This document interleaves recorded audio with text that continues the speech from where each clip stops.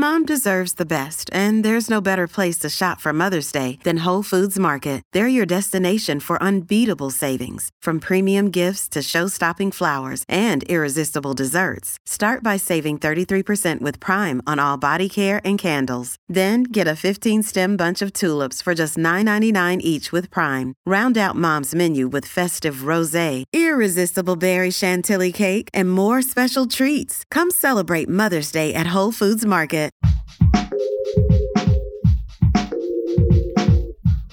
What if you could become a better person, not by working harder, but by taking one small step a day?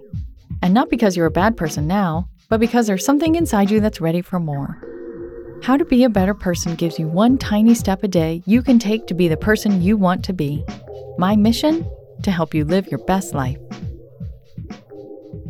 Hello and welcome to How to Be a Better Person. I'm Kate, your host and author of the book How to Be a Better Person, which puts 401 doable ideas for bringing out your best right into the palm of your hand.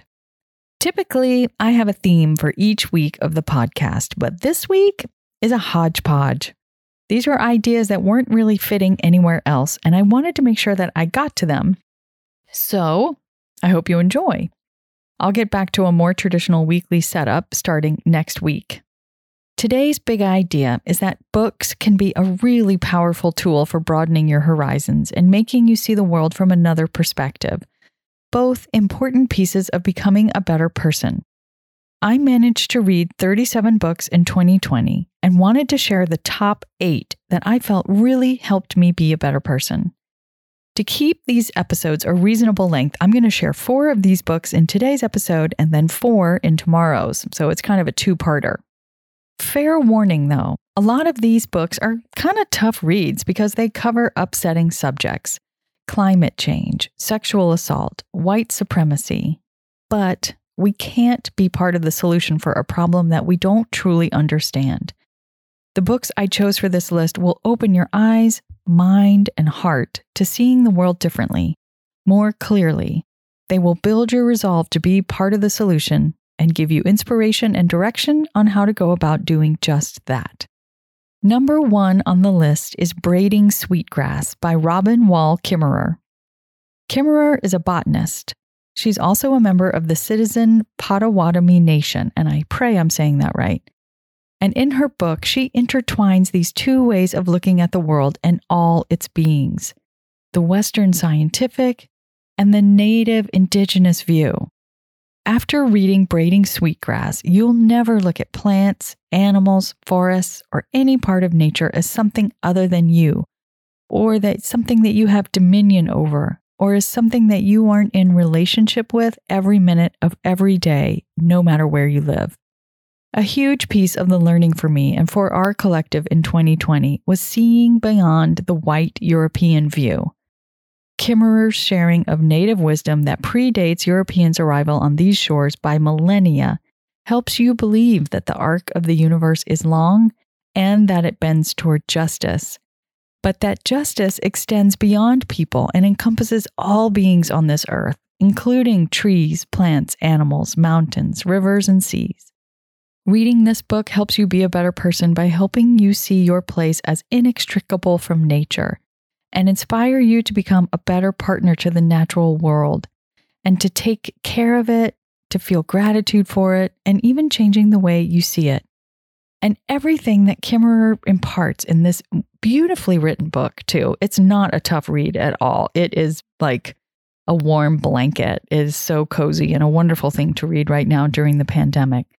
But a key part of what Kimmerer is telling us to do to help us realize what we need to do to be a better partner and steward of nature so that we can do things like reverse climate change is to start with paying attention. Kimmerer writes, "Paying attention acknowledges that we have something to learn from intelligences other than our own. Listening, standing witness, creates an openness to the world in which the boundaries between us can dissolve in a raindrop." Doesn't that sound like something we need right about now? Book number 2 is Sisters in Hate by Seward Darby. As someone who has learned of multiple white women I know and have considered friends at different parts of my life who are college educated and have become champions of conspiracy theories that are thinly veiled tools of white supremacy. I needed to know, how does this happen? That's why I picked up this book that was, to be honest, a brutal read.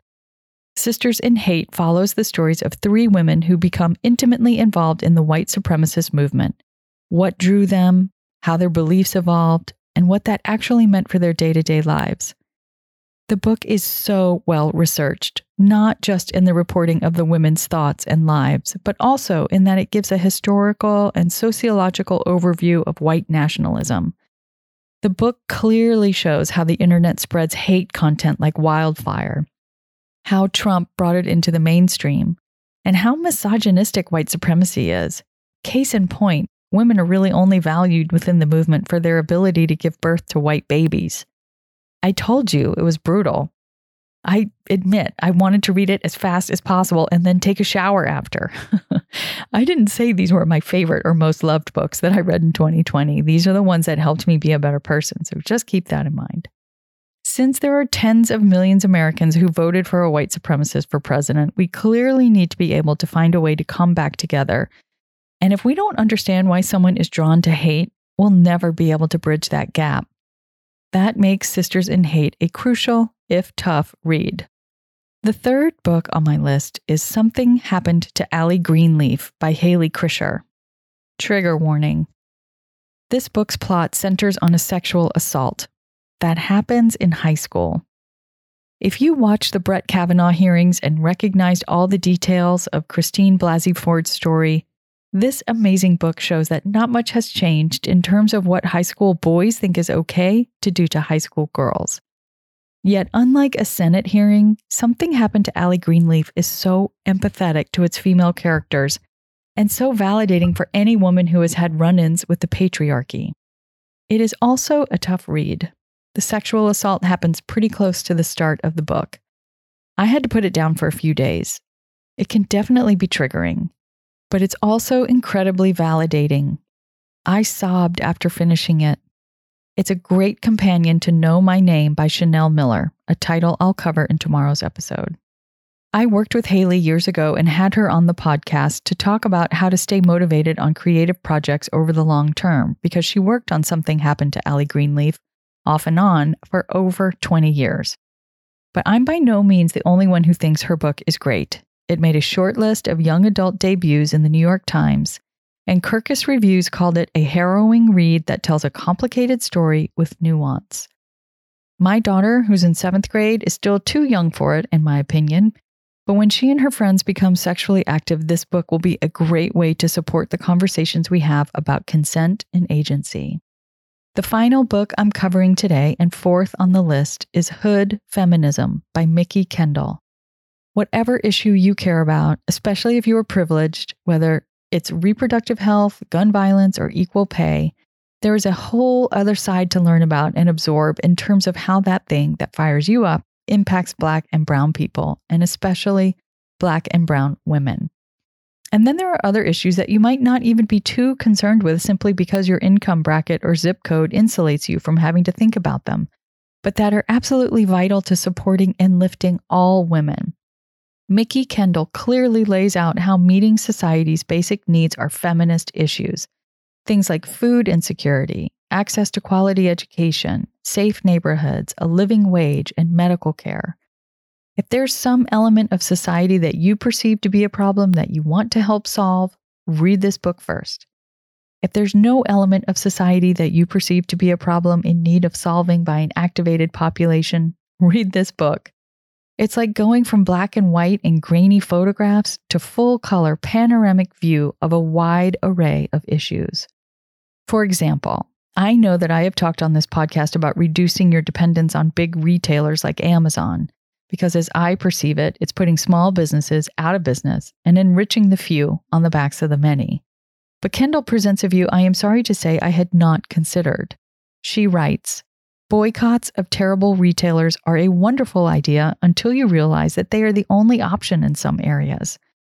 The question that the would-be protesters should then ask themselves is, who is being hurt more, the corporation or the people who rely on it for access to food? These are questions without easy answers, to be sure, but that's life in the hood. It's not always easy to see all the things you've misthought or not thought about, but it's a vital and unskippable piece of being a better person.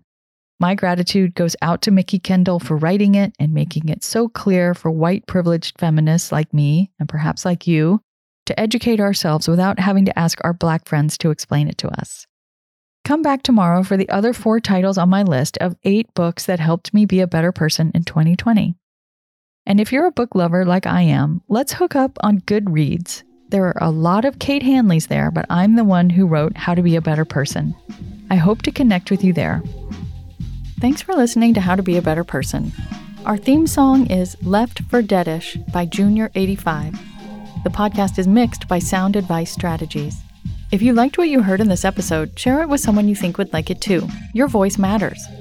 Also, How to Be a Better Person has an official newsletter that sends the past 7 episodes, a sneak peek of the week ahead, and one well-chosen meme to your inbox every Saturday morning. Sign up at beabetterpersonpodcast.com and click on Get Podcast News. I also love to hear from listeners. I love it. Send me an email by clicking on the Contact Kate button at beabetterpersonpodcast.com. Tweet me at Kate Han, Katehan, or find me on Instagram at Kate Hanley Author. I look forward to connecting with you.